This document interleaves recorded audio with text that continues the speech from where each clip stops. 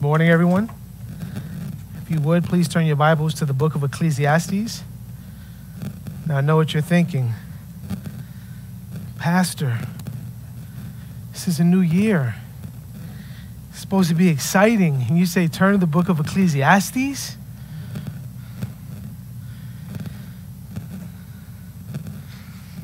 Ecclesiastes. This morning, we will be looking at verses 1 through 3 in chapter 1. And we will be working through the book of Ecclesiastes until we finish it. Until we finish it. So let's go to the Lord in prayer. Let's go to the Lord. Let me read Ecclesiastes 1. Ecclesiastes 1, verses 1 through 3. The words of the preacher, the son of David, king in Jerusalem. Vanity of vanities, says the preacher. Vanity of vanities, all is vanity. What does man gain by all the toil at which he toils under the sun? Let's go to the Lord in prayer. Father, this morning we give you praise. We thank you for your word, which you have given us in holy script. We thank you for the songs that we sung to give Jesus Christ praise and glory, and our great God, the Father and the Son and the Holy Spirit. Holy Spirit, we pray that as we hear your word, that you would give us ears to hear and a heart that desires to apply what we hear. We love you, Lord, and thank you for this day. In Jesus' name we pray. Amen. Ecclesiastes chapter 1, verses 1 through 3. It was St. Augustine who said the following: You have made us for yourself, O Lord, and our hearts are restless until they rest in you. You have made us for yourself, O Lord, and our hearts are restless until they rest in you. This is the sentiment of every person born in Adam. Every person knows intrinsically that there is a God, that there is a creator, that there is one who is greater than themselves. And because of that, their hearts long to find rest. And what we see take place in our day, and this isn't common to our day alone, but since the fall of man, is man trying to fill in that gap. Man trying to find rest for his soul. Man trying to find peace with his creator. And sometimes that peace is found through substances. Sometimes it's found through entertainment, and you fill in the gap. But there's always something that is vying for this peace, for this rest that man is searching for. And this was the sentiment of Augustine here in this quote, and this is the sentiment of the writer of Ecclesiastes. He's writing, we're told in verse 1 that he's a preacher, and he's the son of David, king in Jerusalem. And so as a preacher, he is not only a collector of truth, but he is a conveyor of truth. He's gathering truth, and in this case, he's gathered truth, and now he's conveying it. He's communicating it to his readers. And we see that, as often is the case, most preachers are not heard, right? Most preachers are not heard. In one ear, out the other. And we see that tested throughout history. You see men like Whitefield and men like Wesley preaching, and men would not hear. Although there are many that do hear, as wisdom cries aloud in the streets, many people just walk on by.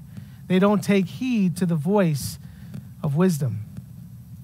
And so we see the writer of the book of Ecclesiastes is preaching, he's writing, he's speaking, he's gathering information, and he is conveying it to his listeners. And what is the message that he conveys? Well, the message that he conveys is this: vanity of vanities, vanity of vanities, all is vanity. The writer of Ecclesiastes wants to remind his readers that apart from God, all is vanity. Apart from God, all is vanity. Now, who is the writer of Ecclesiastes? Hot button topic, much debated, but we've got to settle on something, or do we? I'll let you decide that, but I'll give you who I think the writer is. I think the writer of the book of Ecclesiastes is Solomon. Now, why do I say that? I say that because of verse 1. The words of the preacher, the son of David, king in Jerusalem. Now, you can read commentary upon commentary and people philosophizing about whether or not it's Solomon and why it couldn't be Solomon. And I don't want to bore you with all the behind-the-scenes stuff. If you want resources to read on it, by all means, have at it. But we're going to settle on the fact that this is Solomon who wrote it. Now, why do people argue about whether this is Solomon? Well, number one, it doesn't say that Solomon wrote it. It doesn't say his name. He doesn't say that he is the author of this. And so people are congesting or not putting things together, and they're saying that here, the son of David, king in Jerusalem. Well, that fits Solomon. He was the son of David, and he was king of Jerusalem. And then we see another indication here of this person named Quilith. Well, who's that? Well, the word just means a gatherer, someone who is gathering information, is a preacher, someone who is communicating God's truth. And so we see that this person who is writing this book is one who has been chosen by God to write this book. This is inspired scripture. Now, the reason why I need to upload that in the front is because there's some things in this book that seem very confusing. There seems to be things that he's saying on one end of the spectrum, and then there's like a complete opposite of that in the next verse, or sometimes in the same verse. And why is that? Is it a contradiction? Can we trust the Bible? Yes, we can trust the Bible. No, there's no contradictions. So why does it seem so confusing at times? Because life is confusing at times. Because not everything is peaches and cream. Because not everything is black and white. Because not everything is as clear and as smooth as we would like it to be. And that is exactly why. And so the writer is writing, and he's saying that apart from God, apart from Christ, all of life is vanity. And he's going to go through categories to fill in the gaps, to say, yes, even that, and that, and that, and that, all of it is vanity apart from God. All of it. And so Solomon writing is one who has experienced. He has tasted and seen that the world is bitter. And he wants his readers to know the same. Now, it is believed that Solomon wrote this in his old age. The Song of Songs, written in his youth. The book of Proverbs, written in his middle years. And the book of Ecclesiastes is believed to be written in his older age. Which makes sense, right? You grow up a little and you learn. And you see that all the things that you did as you looked back, that they were vanity. That they were, as Paul says in the book of Philippians, dung. That they were nothing in and of themselves. And so Solomon is experienced. He knows all that life had to offer. And he can evaluate his actions objectively. And he was rich enough to be able to test all the finer things of life. He was a king, and he was David's son, and so he had royal blood in him. And he was a magistrate, which means he had authority, and which means that he had an authority over him. And so he speaks from experience. He speaks as one who has tasted these things. And so what is the purpose of the book of Ecclesiastes as we work through this book? Well, the purpose is to show its readers that without God, life is full of vanity, worthlessness. And we'll look at that more in a second. All the pursuits in life apart from God, at the center of it all, lead to emptiness. Apart from God, man can never find true enjoyment in life, no matter what road he chooses to go down. Man, apart from God, can look at his neighbor go down the wrong road and say, I'm going to learn not to go down that road, and I'll go down this road, only to find out that even that road is vanity without God. And Solomon will go on to tell us that true enjoyment in this life cannot be found in wisdom, in money, in fame, in pleasure, or any other pursuit that is not connected to its creator. The Confession of Faith says, man's chief end is to glorify God and to enjoy him forever. The very purpose, the very reason why you and I were created was to enjoy God, was to glorify God. And pursuing anything apart from that chief end will result in worthlessness. Charles Bridges in his commentary says, "Beggars are we, with all the riches of the Indies without him. He is the substitute for everything. Nothing can be a substitute for him. The world is full of graspers, and alas, they grasp in vain. They only draw in air. They know not where the true substance lies. In him, the supreme good and satisfying portion, in his service, no hard and gloomy exercise, but full of liberty and joy." And what is he saying? That the world is pursuing and grasping, they're chasing after the wind, and as they try to grasp what they pursue, they find that their hands are empty.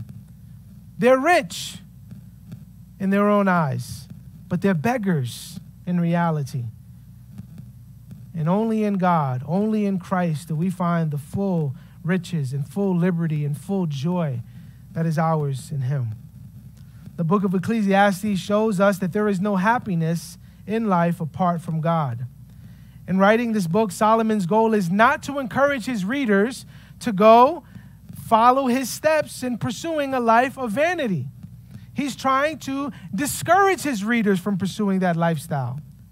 He's wanting to remind them that these are dead ends.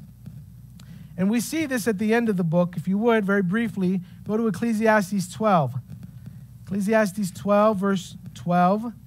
This is how he closes the book. So he starts it off. This is like a bookend. He starts it off saying, "Vanity of vanities," says the preacher, "vanity of vanities, all is vanity." And then if you look at the end of the book, he says, verse 13 we can look at, he says, "The end of the matter." So this is it. This is the conclusion of it all.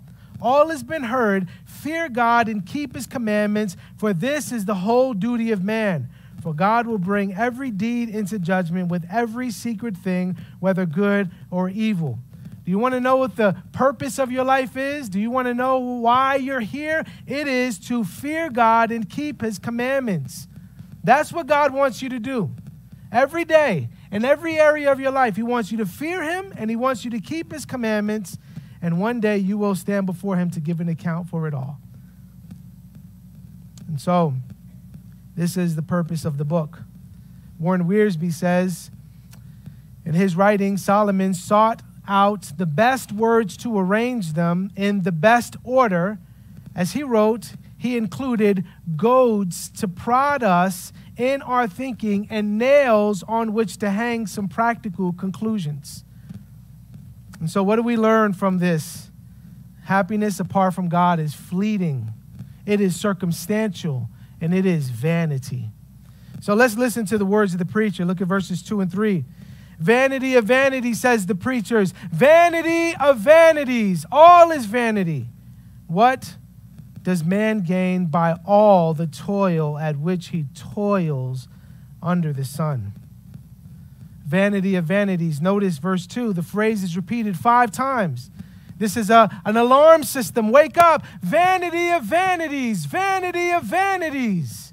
All is vanity. This is a Hebraic way of saying, pay attention, zero in. This is all vanity. It's all worthless. It's all but a breath. And then he follows it up in verse 3 by using this word toil. He uses that 2 times in one verse. What does man gain by all the toil at which he toils under the sun? And this is going to be a key phrase throughout the book. And so we see in verse 1, the preacher gives his credentials. He is the son of David, king in Jerusalem. Verse 2, he gives us the conclusion of life under the sun. All is vanity. And in verse 3, he asks his readers a pressing question that he wants them to consider. And this is important. Anytime we see a question mark, we should contemplate on what is being asked. And so what is the question he wants them to consider?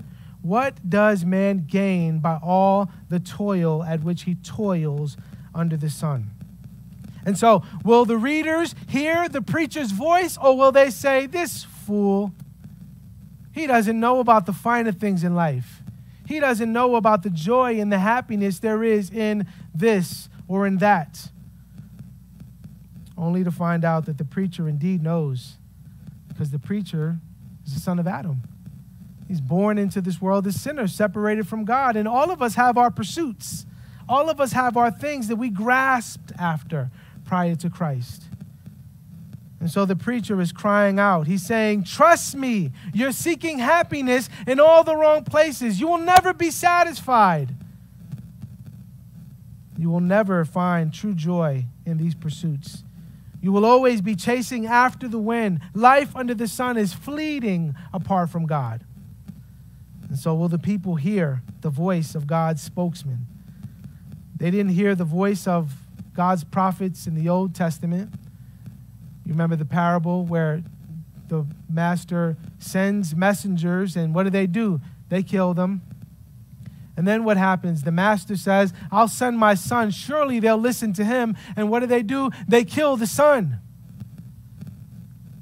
This is what foolishness does. This is what our sinful nature does. It rejects the truth. It wants vanity. And because we were created by God and for God, our greatest delight can only be found in him. And Paul said it this way, in him we move and breathe and have our being. Everything we do in him, for the glory of him, to the praise of him, because he is our being. The fallenness of this world and our own sinful desires cause us to pursue things rather than the Creator. These pleasures are short-lived.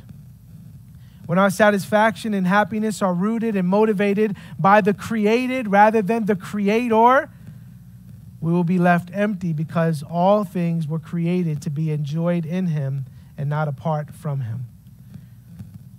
The sinfulness of this world and all its pleasures should cause us to long for true satisfaction in the Creator. You remember the woman who was an adulterer says she loves much because she has sinned much. You see? She's tasted and seen that the world was vanity, that the life that she pursued was worthless, that it was empty, that it was chasing after the wind. And what did she do as a result of that? She loved her master all the more. And this is what it happens to us when we come to faith in Christ. We lived a life that was unpleasing to God, maybe not outwardly, but inwardly in our own hearts. We were liars, we were thieves, right? We did all these things by nature because we were in Adam. We're separated from God. We've missed the target. We've missed the mark. Even the very best that we do falls short of the glory of God. And then God saves us. He gives us a new heart. He changes our affections and our desires. And now we want to live for him and please him. And when we sin, we hate it. We loathe it. And so we see the preacher asks his readers a question. In light of this vanity of vanities, this breath, this vapor, he asks a question in verse 3. What does man gain by all the toil at which he toils under the sun? In other words, what profit is there in any labor of man or any happiness on earth if his end will be found only in this life? The word toil here is important.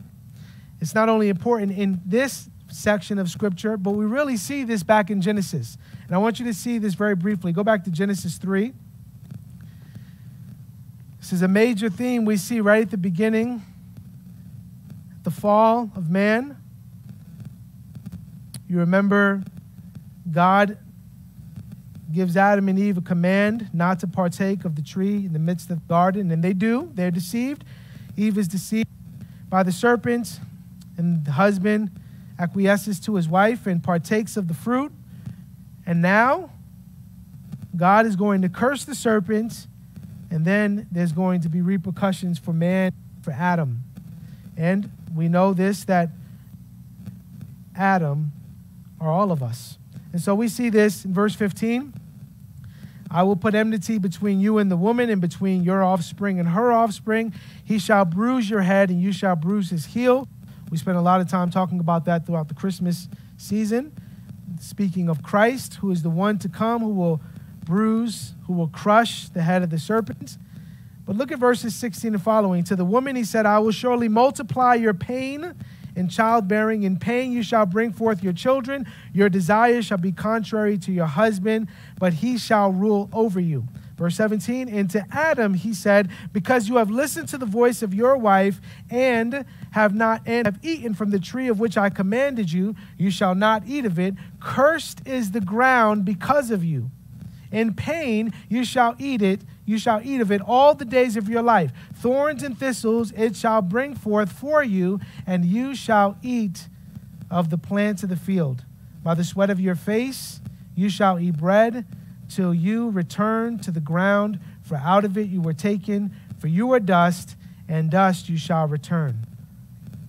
And so we see when the preacher here says toil will be the case, that is the results of the fall. This toil, this work, this trouble, this misery, this unpleasantness, this distressing experience, all of that is a result of the fall. And every person is a partaker of it. And so the preacher wants his readers to consider a life that goes beyond the material realm. Notice what he says. What does man gain in all the toil at which he toils under the sun? You see that? This phrase, under the sun, is literally everything under the sun. The material world, the tangible, the things, the realm that you and I are living in. What gain is there in all your toil, all your efforts, all your work? Now remember, prior to the fall, there was no toil. There was work, but there wasn't work that was taxing. There was pleasure. Would you imagine that one day? There'll be work that will be pleasurable, and not, we work now and it's pleasurable, but there will be work that is pleasurable in a way that won't be a reflection of the fall. That we'll be toiling and rejoicing in our toil. And we see that there's even that now, and this is taking us, or this is reminding us of our mortality. Right? You work hard to pay the bills. You get food for the house and your children, and they grow up, and what used to be $100 worth of groceries now feeds no one in the house because they're growing. And so we see the blessings, but also we see the curses of the fall. But here the preacher wants his readers to consider that life, a life that goes beyond the material realm. So what does he say? Under the sun, there is sin and brokenness. Under the sun, the creation groans and longs for redemption. And the preacher knows the emptiness of this life apart from God. And his conclusion is that it is vanity. In other words, a life without God is a life that is a mist. It is a vapor. It is a mere breath. It is fleeting. It is elusive. That is life. And we'll get into this. You work hard, you study long, and someone else gets the raise. Vanity. You try your hardest to lose that weight, and you can't. Vanity. You have children, and they're a blessing. And then something happens, and they die. Vanity. It's chasing after the wind. You have great health today, and tomorrow you're sick. Vanity. You have all your friends, and they love you, and you do something wrong, and they don't want to have anything to do with you. Vanity. Vanity. What would Jesus say? Well, this is what he said. What does it profit a man if he gains the world and he loses his soul? There are men grasping and chasing after the wind, and they're running headlong into the fires of hell. Speedily. Because you imagine the image. This is the pits. This is eternal damnation, separation from God for eternity. And they're running, and they're grasping, and they're chasing, and they fall over and they're dead. But not only in this life, but for eternity. Vanity.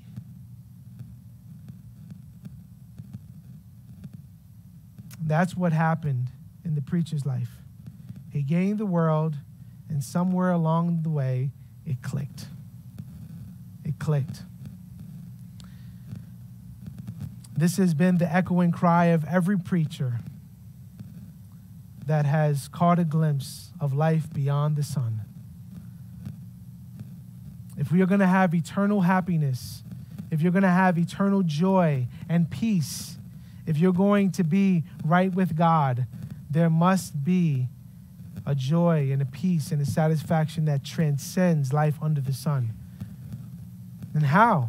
How can we, as mortals, have life beyond the sun? It's impossible. How can we reach the heavens? And even if we could, what would we say? Who would we speak to? We're dead by nature. We're separated from God. Our desires aren't bent toward obeying God. And even if we name it God, even if we name it Christianity, and we're not truly in Christ, then we've created an alternate way to come to him. And so you can be gay and Christian. You can do all these sorts of things that are just good enough from the eyes of your neighbor, but not perfectly righteous in the sight of God. And my friends, that's exactly what we need. We need a righteousness that transcends ours because we have none. We are sinners. And so how can we reach beyond the sun? This is all we know. This is all we know. This is all we know. Our eyes cannot see beyond this earth. We cannot even look at the sun long enough before closing our eyes. My friends, the answer is Christ. Christ. God sent his Son from heaven to earth. He came down to humanity to live a life that we could never live. The transcendent one came and broke through life beyond the sun and came to life under the sun and lived the perfect life that we could never live. The eternal Word of God has entered the material world. And in doing so, he has provided salvation for humanity in himself. And he gives sinners who trust in him hope in this present life. And that hope is only found in Christ. He saves the sinner's soul, and he gives him purpose and mission to live on this side of eternity. He isn't saying, well, life is just worthless. I used to read this book and think to myself, man, I'm staying away from the book of Ecclesiastes. I want to be encouraged. Well, one, how selfish of me. I just want to be, I want. God, speak to me about something that's good for me. And he's saying, I am. And so he isn't saying it's not good to have a job because it's worthless. Right? Don't think that way. This is how sometimes the cults do this. Well, Jesus coming back any minute said, don't work, don't save. In fact, instead of doing all those things, just give it to us. We know what to do with it. And so we see, he isn't saying that. What he's saying is a life apart from God in all of these areas is vanity. A life apart from God. In Christ, the work that we do, the food that we eat, the things of this world are not empty or meaningless, but they have eternal significance. I'll give you a classic verse, Timothy, right? What does it, what do you say? Bodily exercise profit a little. You know, and if you're on the side of not wanting to exercise, you say, see, why do I need to exercise? It profits little. It's not what he's saying. He says, bodily exercise profits, but it's little in comparison to godliness. And so what if you're strong and you're in shape and you're fit and you live to be 100 years old, but you're like the devil? Oh, but if you're fit, and you eat right, and you live a life that seeks to honor God even in the food that you eat and the way you move your body, that's a good thing. And you're godly. Praise God. Those are good things. And so Solomon's saying all of it. Paul would later echo this. Whether you eat, whether you drink, or whatever you do all for the glory of God. You were created for God, by God. All of it is unto him. And so the only peace, joy, and satisfaction and contentment that will ever be had in this life can only be had through Christ. He offers himself in his life and in his death and in his resurrection. If you want to live a life for the glory of God now and in the life to come, then you must look away from yourself and look to him. You must die to yourself by trusting in the only true and living God who created you to worship and enjoy him forever. And we see then the history of redemption shows us that Christ is the only one that can relieve humanity from the burden of sin. And so the preacher says, take heed to the words that I am saying. Look to the one who is greater than me. You remember, this is Matthew 11. He says that there's one greater than Solomon here. Yes, Solomon was a great king. And what was the purpose of all that? All of that was a foreshadow of the greatness of the one to come who is greater than Solomon. Solomon's wisdom was immaculate. But Christ was Solomon's true wisdom and Savior. He was the one who would give him purpose and everlasting identity that transcended the material world. And so, if you are in Christ, what is the application? Enjoy your life under the sun. Enjoy life. You think of today, today's the Lord's Day. What are we called to do? We're called to rest. Why? Because Christ rose from the grave. It is finished. So rest. And I don't just mean physical, I mean spiritual as well. Say, I don't know if God loves me. I don't know that, and all these thoughts come to my message. Just rest and look to Christ. Rest. And so we see that because of Christ, we can enjoy him forever. And so all the joys and sorrows you face in this world can never take away the true treasure and ultimate possession you have in Christ. Because you're in Christ, all things, the good, the bad, and the ugly, are working together for your good and for his glory. And all this is possible because you live life under the sun with a reality that transcends this life. Now you can enjoy all the days of your life because in Christ, all things are yours. And so this morning, have you found that rest for your soul? Have you trusted in the one who transcends life under the sun? Or are you still grasping and chasing and pursuing the wind? Because the preacher would say, vanity, vanity, vanity of vanities. All your pursuit apart from Christ is vanity. And if you're in him, enjoy your life, knowing that you live because he lives. We're going to sing that song here at the end after prayer and communion. Let that be your prayer today. Why do you live? Why do I live? Because he lives.